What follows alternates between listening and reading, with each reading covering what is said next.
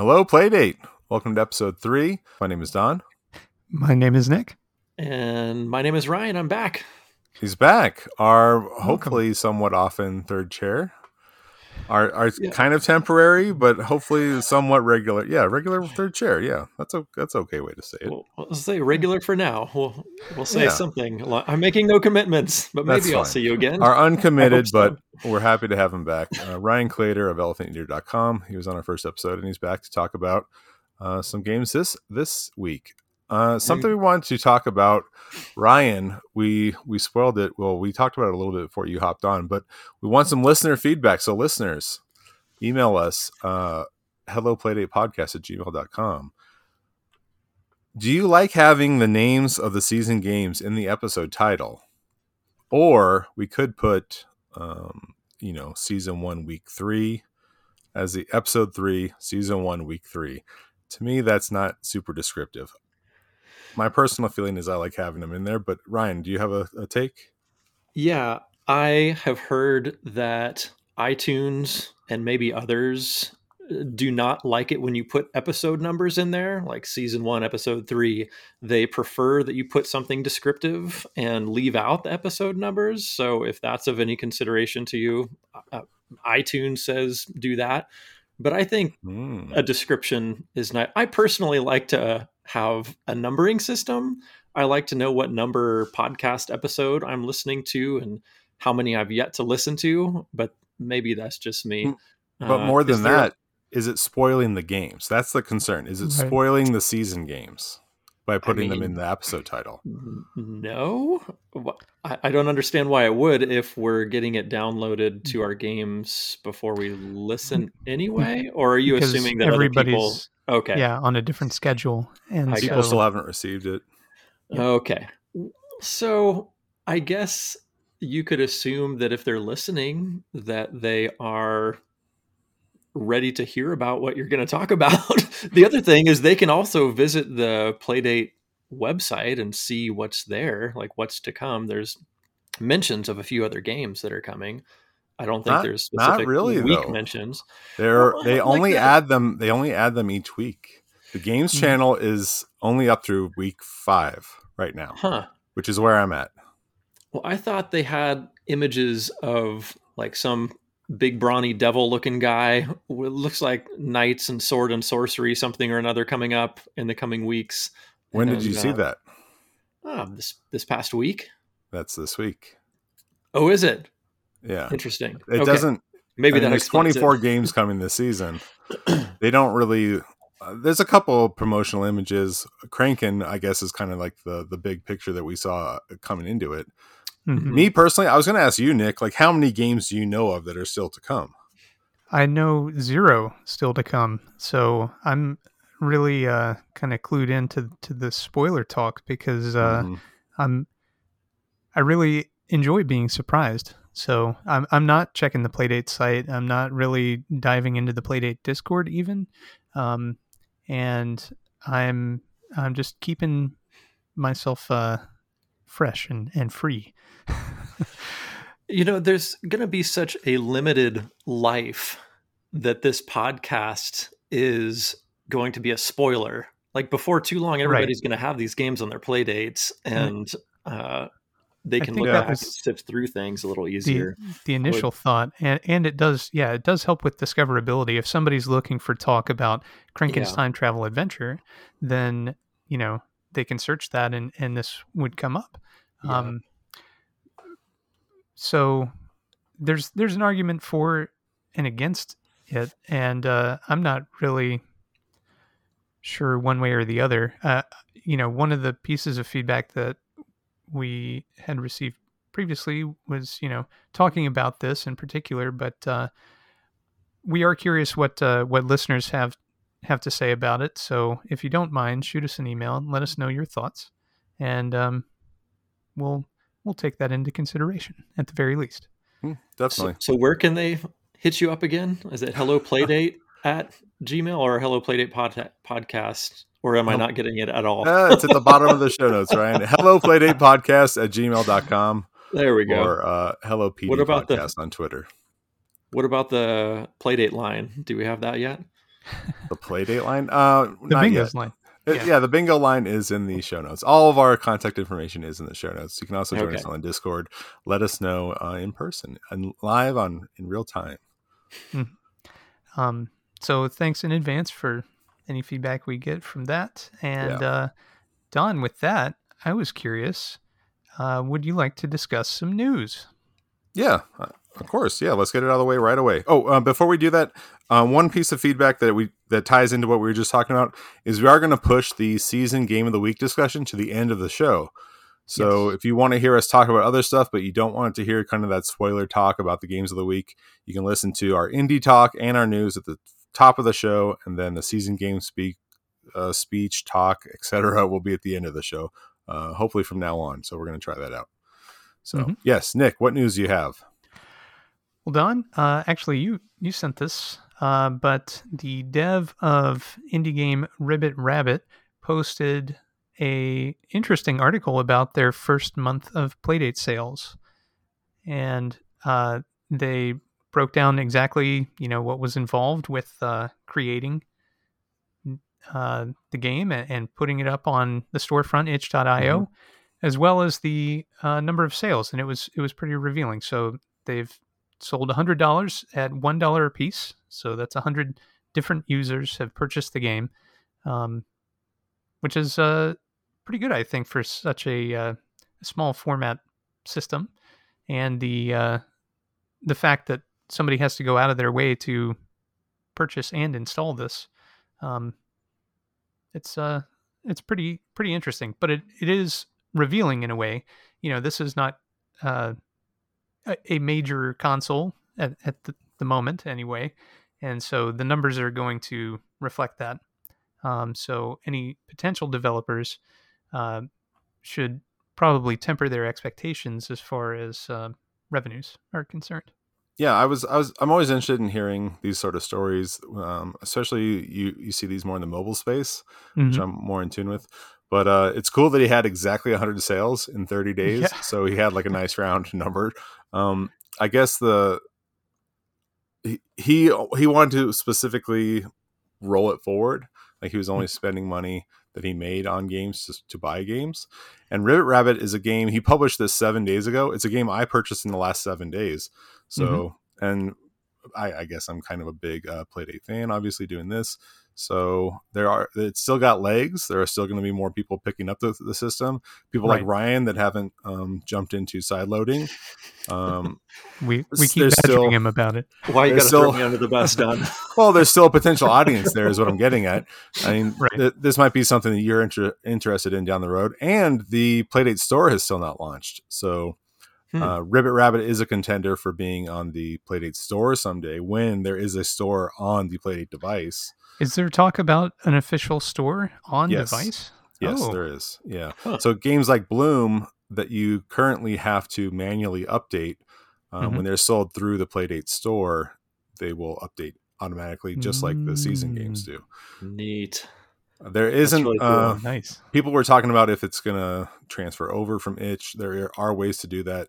I think with Steam or something. So that's still kind of up in the air if your itch purchases will transfer or not. But that's all kind of down the road. He also mentions that this game was mentioned in a Destructoid article, and Destructoid is one of the few blogs that I read regularly. And so this was put in front of my eyes there. And then him talking about this sales article, put it in front of my face again. And then the Destination Playdate YouTube channel reviewed it. So 3 times this week, I was like, oh, I guess I should check out this Ribbit Rabbit game. When there was just so many games. It was overwhelming. There's like 50 games the first day I got my Playdate. And I was like, oh, I'm not going to play 50 games today. So that's why it took me a couple weeks to get to it. So anyway, we'll put a link in the show notes to the dev forum article or whatever, talk about it. But pretty cool. Thank you so much to, his name is Kieran. Let's see what his, there'll be a link in the show notes to Ribbit Rabbit as well. But Reverend Malaric, I guess, is his dev name. Dev name, right. Yeah. So I'm looking at these screenshots for Ribbit Rabbit. Tell me about this game a little bit, Don. It looks sort of puzzly, or is this a nitpick? I'm glad you asked, because what a segue. That's my indie pick of the week. So Ribbit Rabbit is by Reverend Malaric, as Don mentioned. And in it, you are a rabbit who moves like a frog and is trying to catch a flying carrot. It's a carrot fly. So real quick, how does the rabbit hop different from the frog hop? Very happy you asked. So it's almost like we planned this out. Wow. Yeah. The differentiating factor is that one hop will be like a frog in that you move one space, and then the next hop that you make moves you 2 spaces. So the game is a puzzle game involving movement and obstacles within a given course. So there's 4 different worlds, each containing 10 courses, and each of those courses, starts to ramp up in intensity within a given world. And essentially, that movement pattern is really the main focus of the game. So you hop once and move 1 space, you hop a second time, you move 2 spaces, and then you've got to kind of figure out the looping figure 8 style movement that you need to make to get through each course. And then as you move from world to world, more complex movements and actions with the playdate are required. There are some cranking sections involving platforms, and there are also some accelerometer sections where you have to balance the playdate. So it's more. There's more to it than it might seem at first. There have also been a couple of updates to the game. The developer didn't have their playdate yet. I believe still doesn't, according to their itch page. So they've made tweaks based on people's feedback. There were a couple of crash bugs, and some of the sections were just too hard with the physical playdate. So it's pretty cool. He's been very responsive and has made those changes and uploaded them. So I believe it's on version 103 at the moment. So I think it's worth a look. It's a really cool and unique puzzle game, and I like a lot of these games that involve odd movements, and that's really, the trick to getting through a stage. That's really interesting about the accelerometer. I didn't remember that the Playdate had an accelerometer. I don't think any of the released games thus far used it, right? Or am I mistaken? Well, as far as I know, up through this week that we're on currently, that's correct. There are a few different indies that I've played that do use it, and to different degrees. So I didn't even know it had one until I started playing a game called You Cannot Go Back, and it says best played in portrait mode when you start the game, and it has like a little arrow, a circular arrow. So I thought it meant to crank it, and so I was trying to crank it to turn the screen, and I was like, "This, I don't get it." So I just kept playing it, and then I finally decided to turn it to its side, and the screen changed right away, and I was like, "What the hell?" I had no idea it even had one. Interesting. Yeah, it's pretty cool. But I haven't played any games where it's part of the gameplay.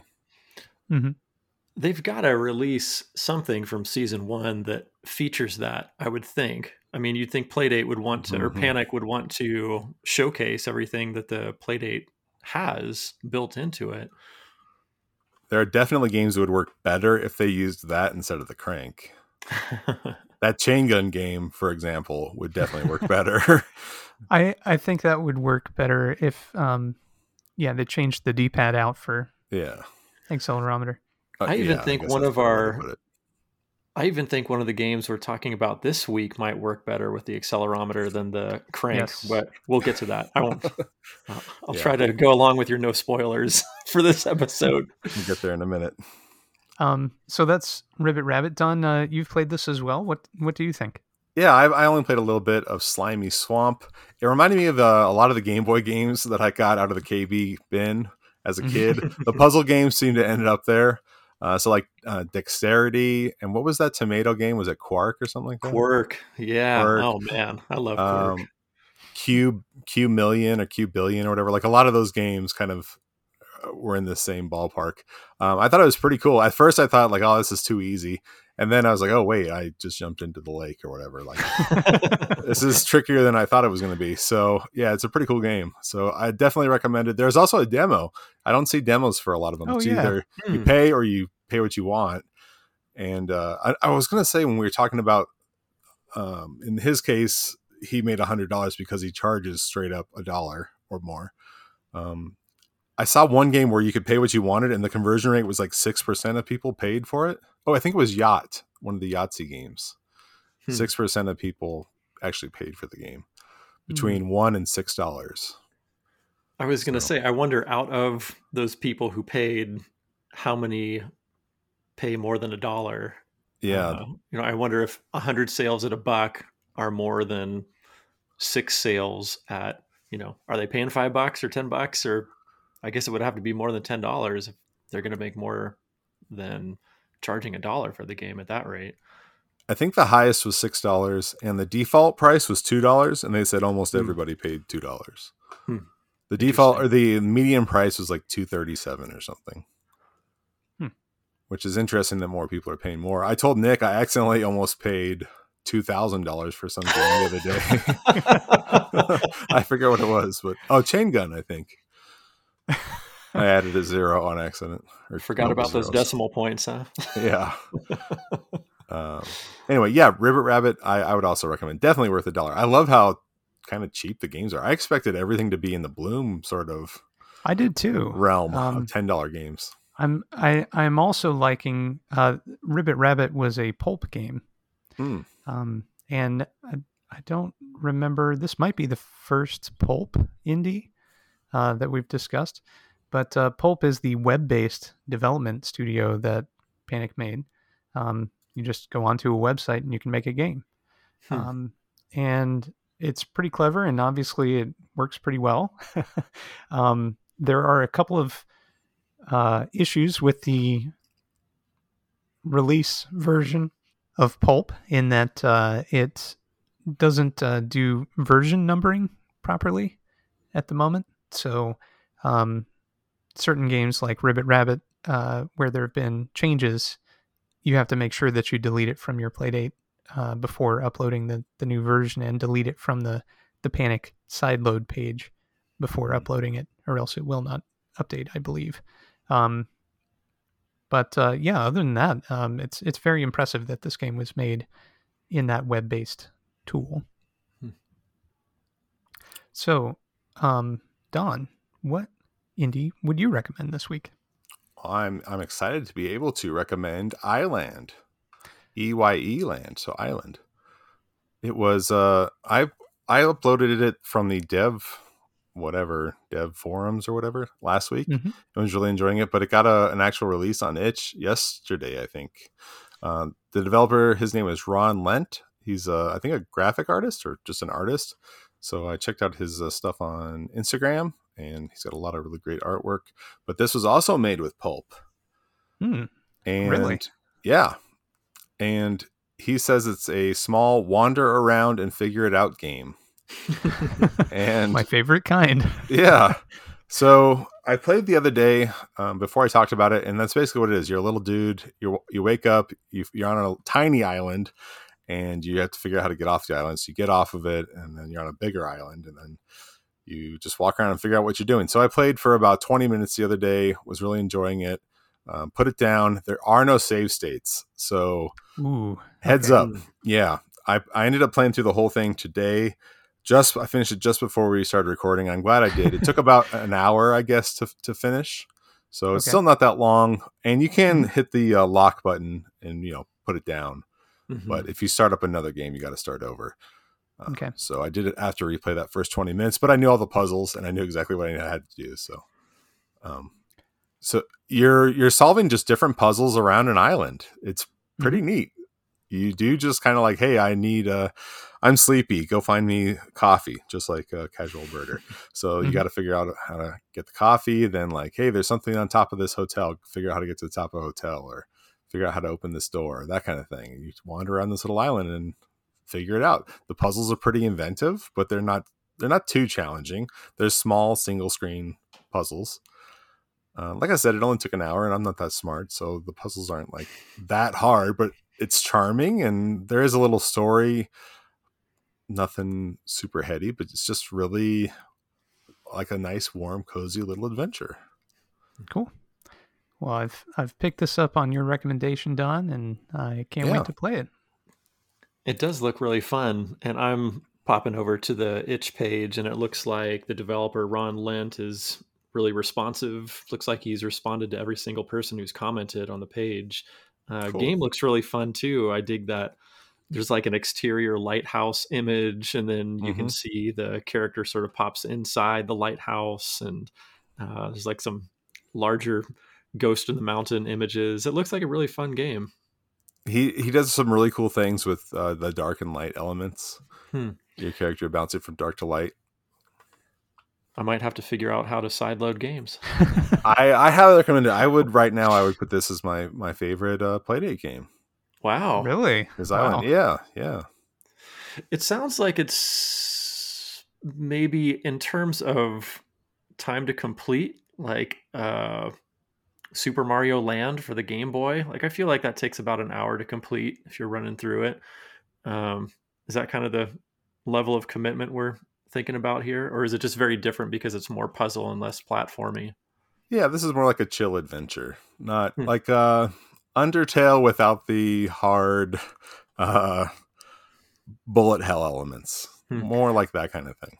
Undertale, that sounds like a game that was made after the year 2000. So I'm just going to smile and nod. You got to try Undertale, man. Ryan. You're lucky I bought the Playdate. If it wasn't for Nick. This is not a side-scrolling platformer. Either. This has side-scrolling elements and top-down elements, but I would not call it a platformer. Some of the puzzles are platform-y, like a what was it, Mario? Well, Donkey Kong 94, I guess. Yeah. Nick's favorite game.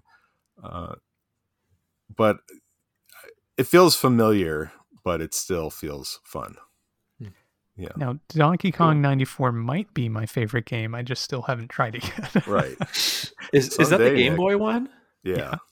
Oh, that is a wonderful game. That's Nick, what everybody tells me. Yes. You've not tried that? I need to send you my cartridge. I believe I have a cartridge already. Oh my god. Nick, I replaced the battery and everything. Put down the Playdate for a couple days. You got to try that. Can't be done. I'm still growing flowers in bloom. Someone will clone Donkey Kong 94 and call it like Play Kong 94, Donkey Play 94 or something. Any day now. Are you still playing Bloom, Nick? Oh, yes. Oh, my gosh. All right. I believe I'm closing in on the end. The $50 billion or something. Getting your $10 worth out of that game. Oh, yes. I've been checking in with it every day and growing more and more complex flowers. And it's really awesome. It's so great. I've already finished the main story. This is all like optional stuff that I'm doing now. And still enjoying it a lot. So every morning when I wake up, I turn the crank, check out my little flower garden on the roof. I come back down. I go to my Gachapon machine, get my little capsule toy, and you don't have 30 capsules yet, do you? Here's a listener question. Here's a listener question. Are you the listener? Because I know that neither of you have gotten this far, but there's an Asteroids clone that's built into the game, which you can access at any time from your cell phone. And I've gotten a high score of over 1,000 points, and I felt so accomplished in that. And it turns out that's not the high score you need to achieve. So I have no idea what it is, but I feel very disheartened. Oh, no. If someone has made it there and can tell me, I would love to know, because then I'll be able to feel fully accomplished in this game. But otherwise, a perfect, wonderful game, and that is my favorite Playdate game so far. Submit your Asteroids high score to the high score channel on our Discord. Oh yeah, that'd be a good one. Cool. What should we talk about? Should we quit with these indies since we know Ryan doesn't have any, and talk about the season games of the week? Yeah, I think it's time. It is time. So here's the spoiler break here. Okay, we're back. Welcome everyone. Welcome. So let's start out big. Can I give a glowing recommendation for our first game? Woo! My favorite game of the season so far is Pick Pack Pup. Wow. Whoa. Hot take. Nice. I'm going to go ahead and slot it in number 1 on my overall ranking, Pick Pack Pup. I'm going to mess up Nick messed with our show notes, so we have these nice little charts here, and I just screwed it all up. Anyway, Pick Pack Pup is basically a match 3 where you work as a dog in a Amazon fulfillment center, and you're trying to escape through backbreaking labor. And so you match different items together. When you match 3 or more items together, they are automatically packaged, and you tap the package, and all the matching packages you have on the screen get shipped off to customers. At a certain point, the bottom layer of the screen will get thrown in the trash. And actually, throughout the game's 30 stages, it adds twists and turns pretty much every stage, which is pretty awesome. Mm-hmm. I was going to say, it's not every level that disappears the bottom line of packages. That mechanic comes in after a while, but you're right that it does continue adding complexity each level, which is something that I thought was really interesting. I almost wrote this game off when I first started playing it, thinking it was just going to be another match 'em up game, but every level had different twists and turns like you were talking about that just kept it very interesting to me. I completed the game in a day, and that's not because it's easy, it's because it was addictive. It was really fun. Yeah. And in between sets of stages, there are these little comic interludes, which I found very interesting. And Ryan, as a comics artist, I was very curious what your thoughts were about that. Yeah, that's one of the things I was going to bring up too, is that it has this lovely element of storytelling, but like just the right amount of storytelling for me. I thought like it has these comics that you can crank through. I like this sort of scrolling crank element to the comics that they had. It was appropriately sized so that there wasn't more than like a couple panels per tier. Like that's about all you can see as a tier at a time as you scroll through. So they weren't trying to jam too many panels on the page where you needed to like bring it up to your face to read it. Like I feel like I have on a few pieces of text on some former week's Playdate games. This was really easy for me to read and enjoyable. Like the illustrations are really fun. And so I really enjoyed the comic element. That's something I was going to bring up. And in addition to the chapter break comics, which I think there are 10 of them or so over the course of 30 levels, they also have every level like memos that show up, and it's like very minor story. Like it's enough story to understand what's going on, but then like masked as here's the new twist in what you need to do in the game. It was only, a memo page or 2 long, and then you're right into the gameplay. I thought it was really nicely paced and kept me wanting to understand the next level, understand the next rung of the story, like all one and the same. So I also really love this game. However, one of my great gaming weaknesses is Puyo Puyo. And there's a stage far into it which requires some dexterous combo action, which I am particularly bad at. And it's very Puyo Puyo-esque. And so the whole time I was kind of cursing that stage. Why are these Puyos here?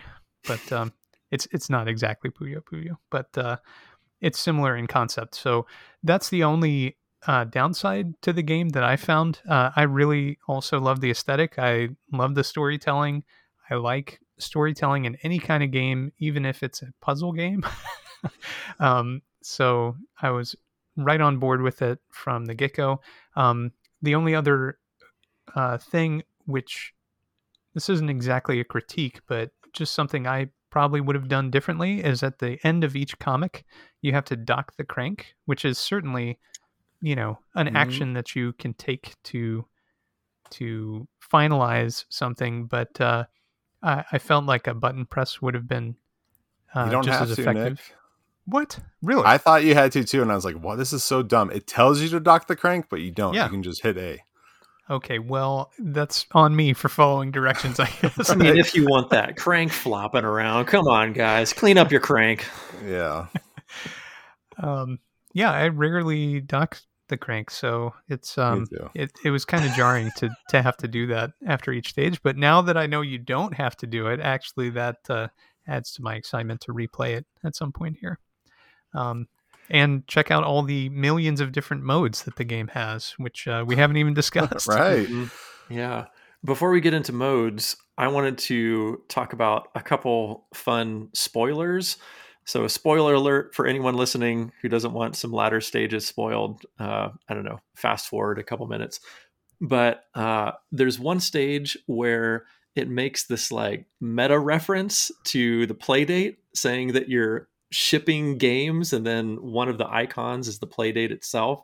I thought that was a really fun self-referential stage that they built in there. Mhm. And then there was another one too where these like top loading puzzle games are very Tetris-esque, and then another stage, the things you're matching were those Tetronymos. And I really enjoyed these like self-referential gaming referential stages that would show up every once in a while. I thought that was really clever. Mm-hmm. I'm gonna allow it. I won't edit out that spoiler alert there. You Kept didn't it spoil within- the end of the game. Kept it within 2 minutes too. There you go. Yeah, so I did want to also mention that I love the memos. The memos, they were humorous, and they're always fun to read. They gave you, hey, we're doing an insurance scam, so we need you to trash as many packages as possible. So it always sounded like it was ribbing big corporate culture, and I appreciate that. So and the different modes at the same time. Yes, the different modes. Check this out. Tutorial, story, infinity mode, chill mode, danger zone, time attack, read comics, stats and high scores, and settings. This is like the most full-featured Playdate game I've seen too. Like, this feels like a real Playdate game at all times. When you hit pause, it doesn't just bring up the little Playdate menu, but it also pauses the screen. It doesn't just stop the play on the gameplay, but it brings up like a real pause screen where it shows you your objectives for that stage, which I haven't seen many other games do. Usually it's just a layover or a cover. Like, here's the Playdate pause menu. But this one brings up a separate menu, like, hey, these are your objectives. And I haven't seen that in other games. Not that I've noticed anyway. And I really appreciated that, because sometimes I would just forget, what am I trying to do here? If it was something that was challenging or going on for a long time.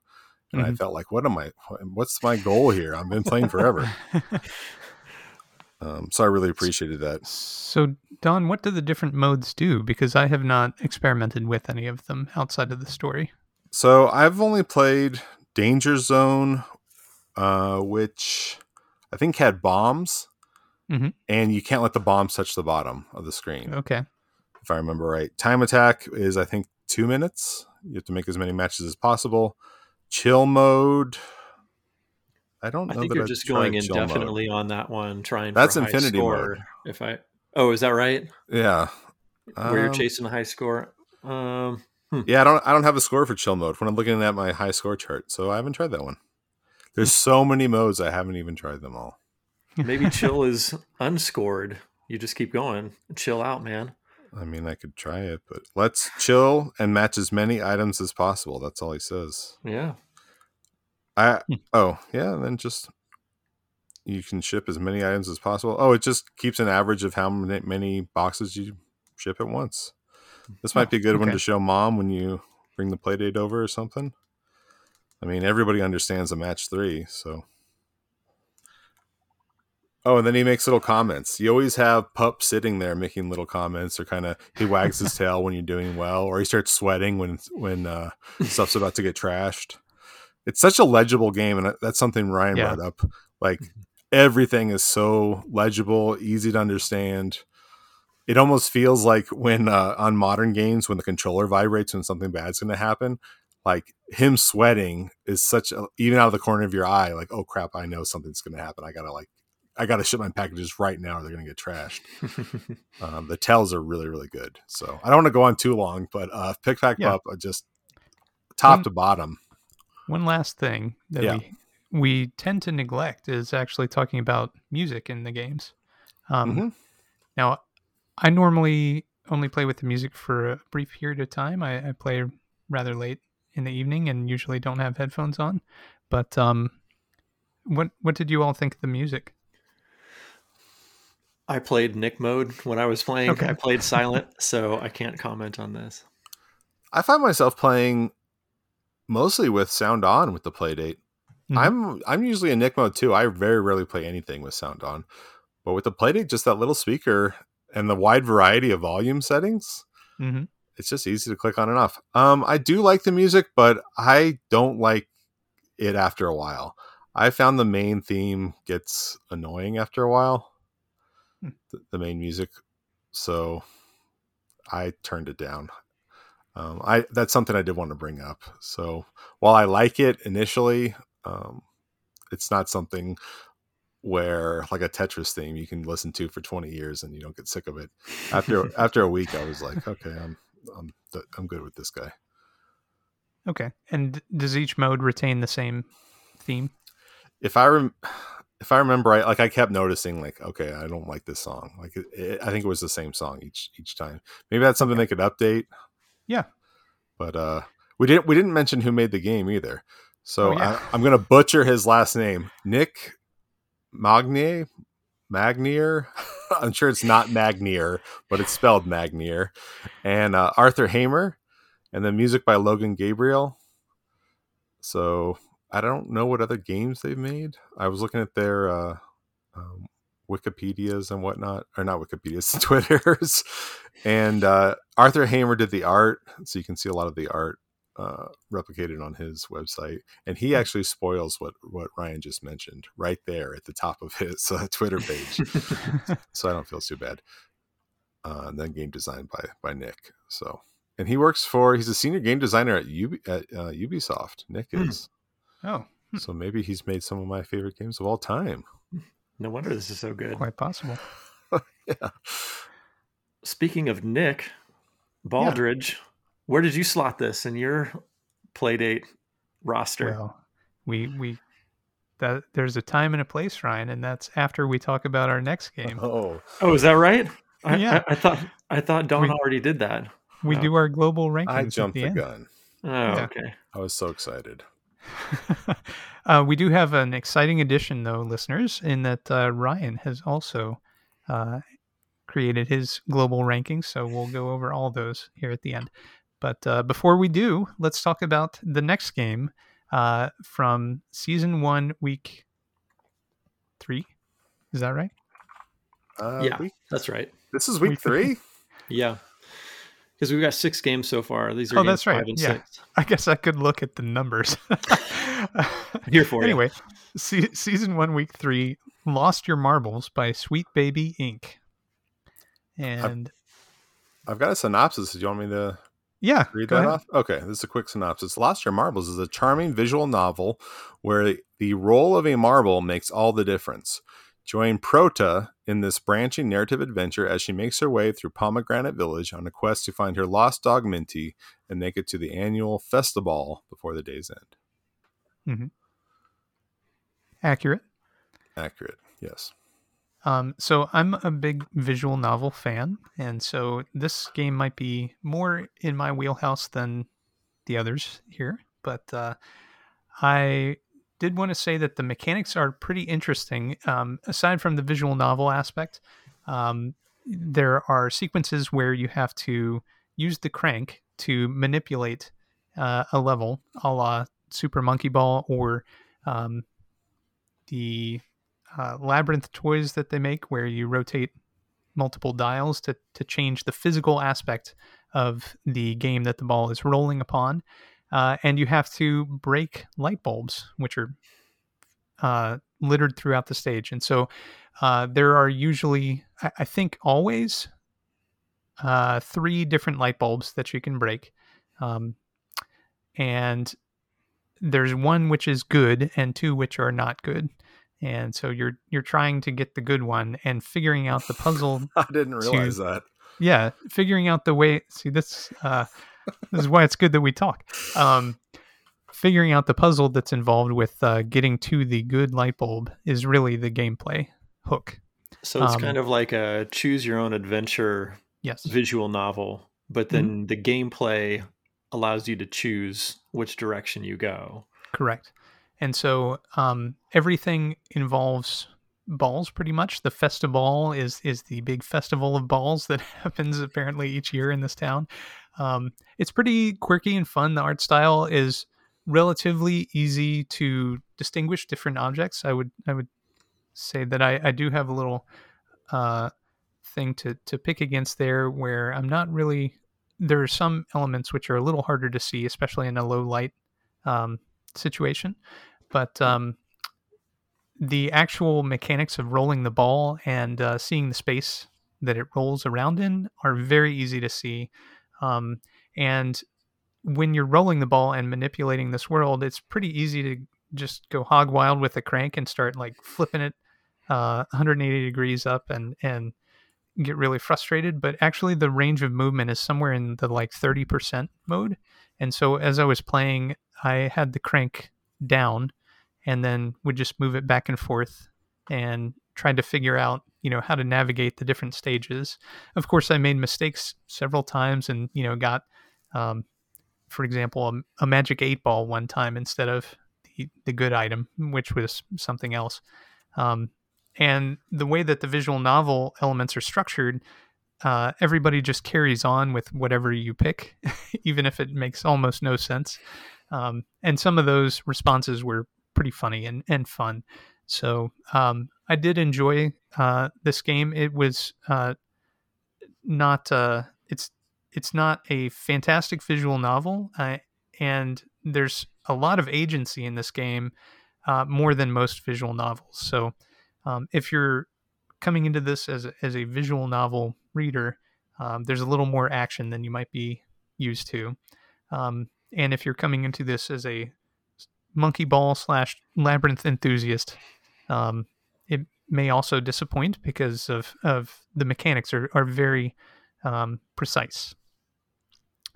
So that's my thoughts. What do you all think? I'm shocked when you say that there was one good thing to pick and two bad things.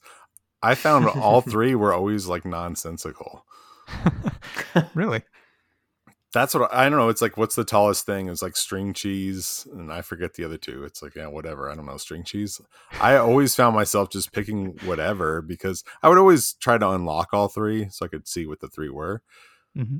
But I'm really trying hard to remember any of them where one of them was better than the other two. Yeah, I feel like there was sort of an obvious winner of the choices to choose from. Like once you make visible each choice, I feel like the most difficult choice was usually the one you want to pick. I don't know if you felt that way too, Nick. Yeah, but, definitely. It challenges you to choose the right one. It's not just the first gimme light bulb that you find in the puzzle. Mm-hmm. Was it always like the sun or always the star, always the moon? Do you know? I don't. I couldn't discern a pattern, and I was kind of running through the game, so I didn't make special note of that.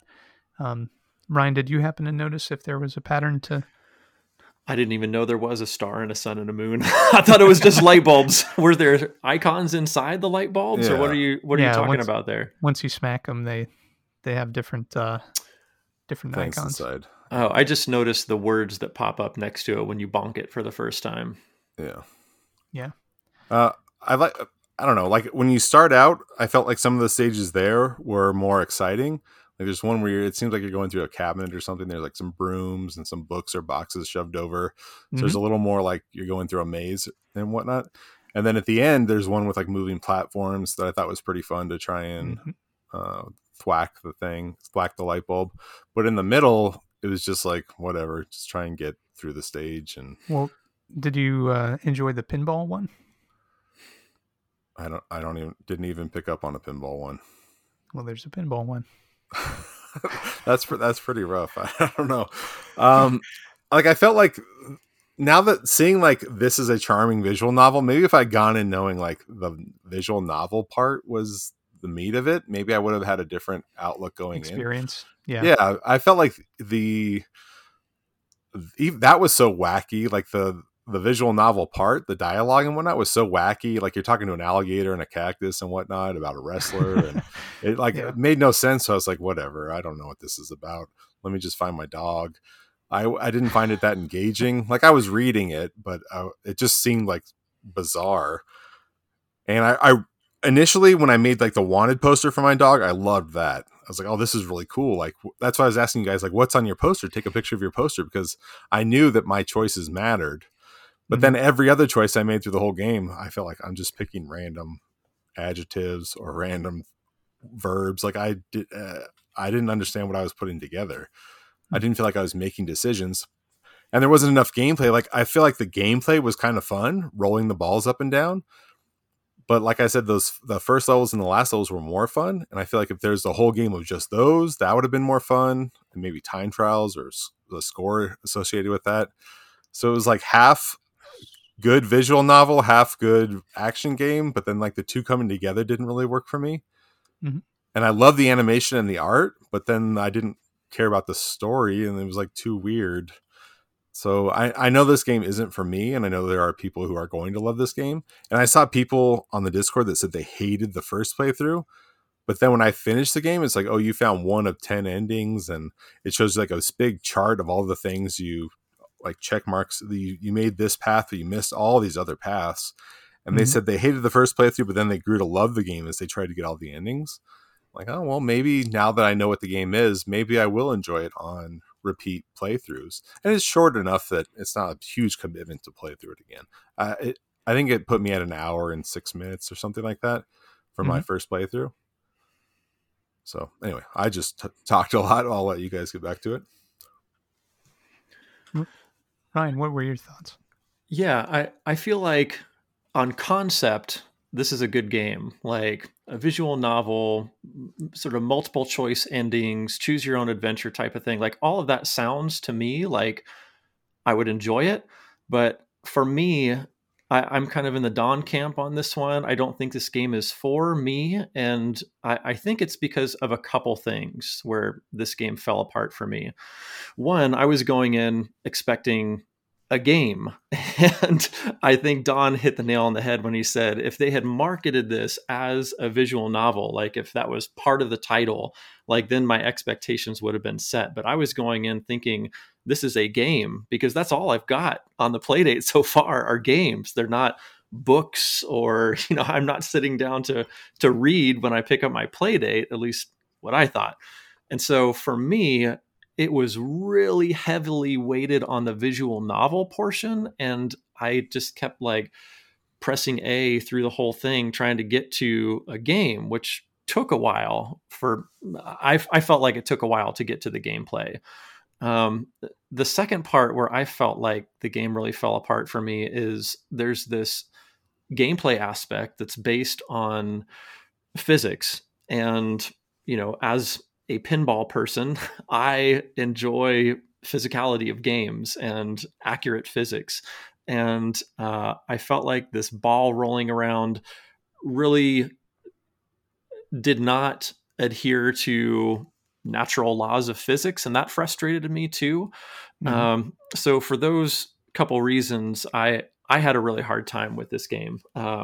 So again, I think if it were marketed a little differently, like, hey, this is a visual novel and there's some gameplay thrown in, rather than me going in expecting it to be a game, which, was only like, I felt like less than 50% of the game was a game. It was more visual novel than game, in my opinion. And then secondly, if there were some more accurate physics, I found it really difficult to control the gameplay in those modes. I understood that you had to limit the movement of the crank in order to get it. And Nick, I wanted to piggyback off of something you said, that you were doing the crank in the down position. I tried that initially, and personally, I found it easier to maneuver if the crank was in the up position. But all that to say, you can maneuver it in the up or down position. But there's a helpful hint along the game somewhere that says, only move the crank in half the position. So when I was having trouble in the down position, I thought, well, maybe it works in up too. And it does. It does work in the up position. But yeah, those were the couple main points where the game fell apart for me. Again, just not my type of gameplay element, but if you like visual novels with some gameplay sprinkled in there, hey, this could be for you.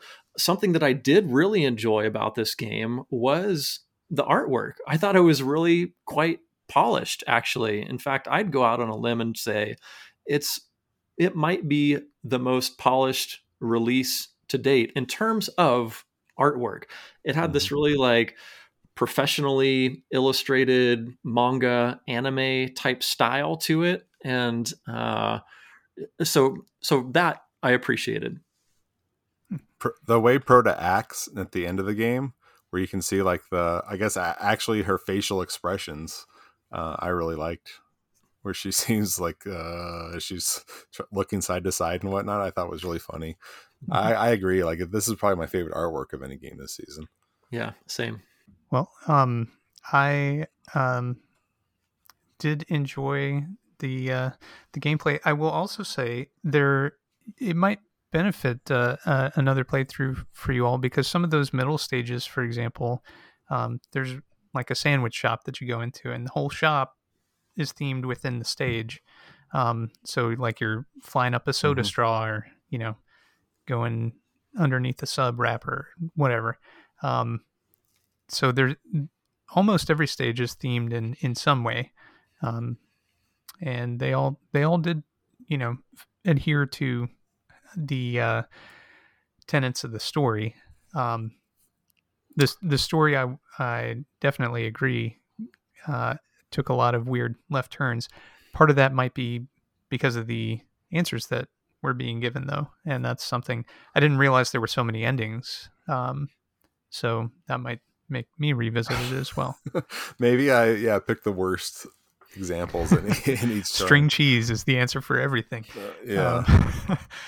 But well, you just brought up something interesting. So I've been thinking about a game that I wanted to make, and having it be a black and white 1 pixel or 1-bit game, I just keep thinking like, this is really going to be hard to do, or this is going to be limited.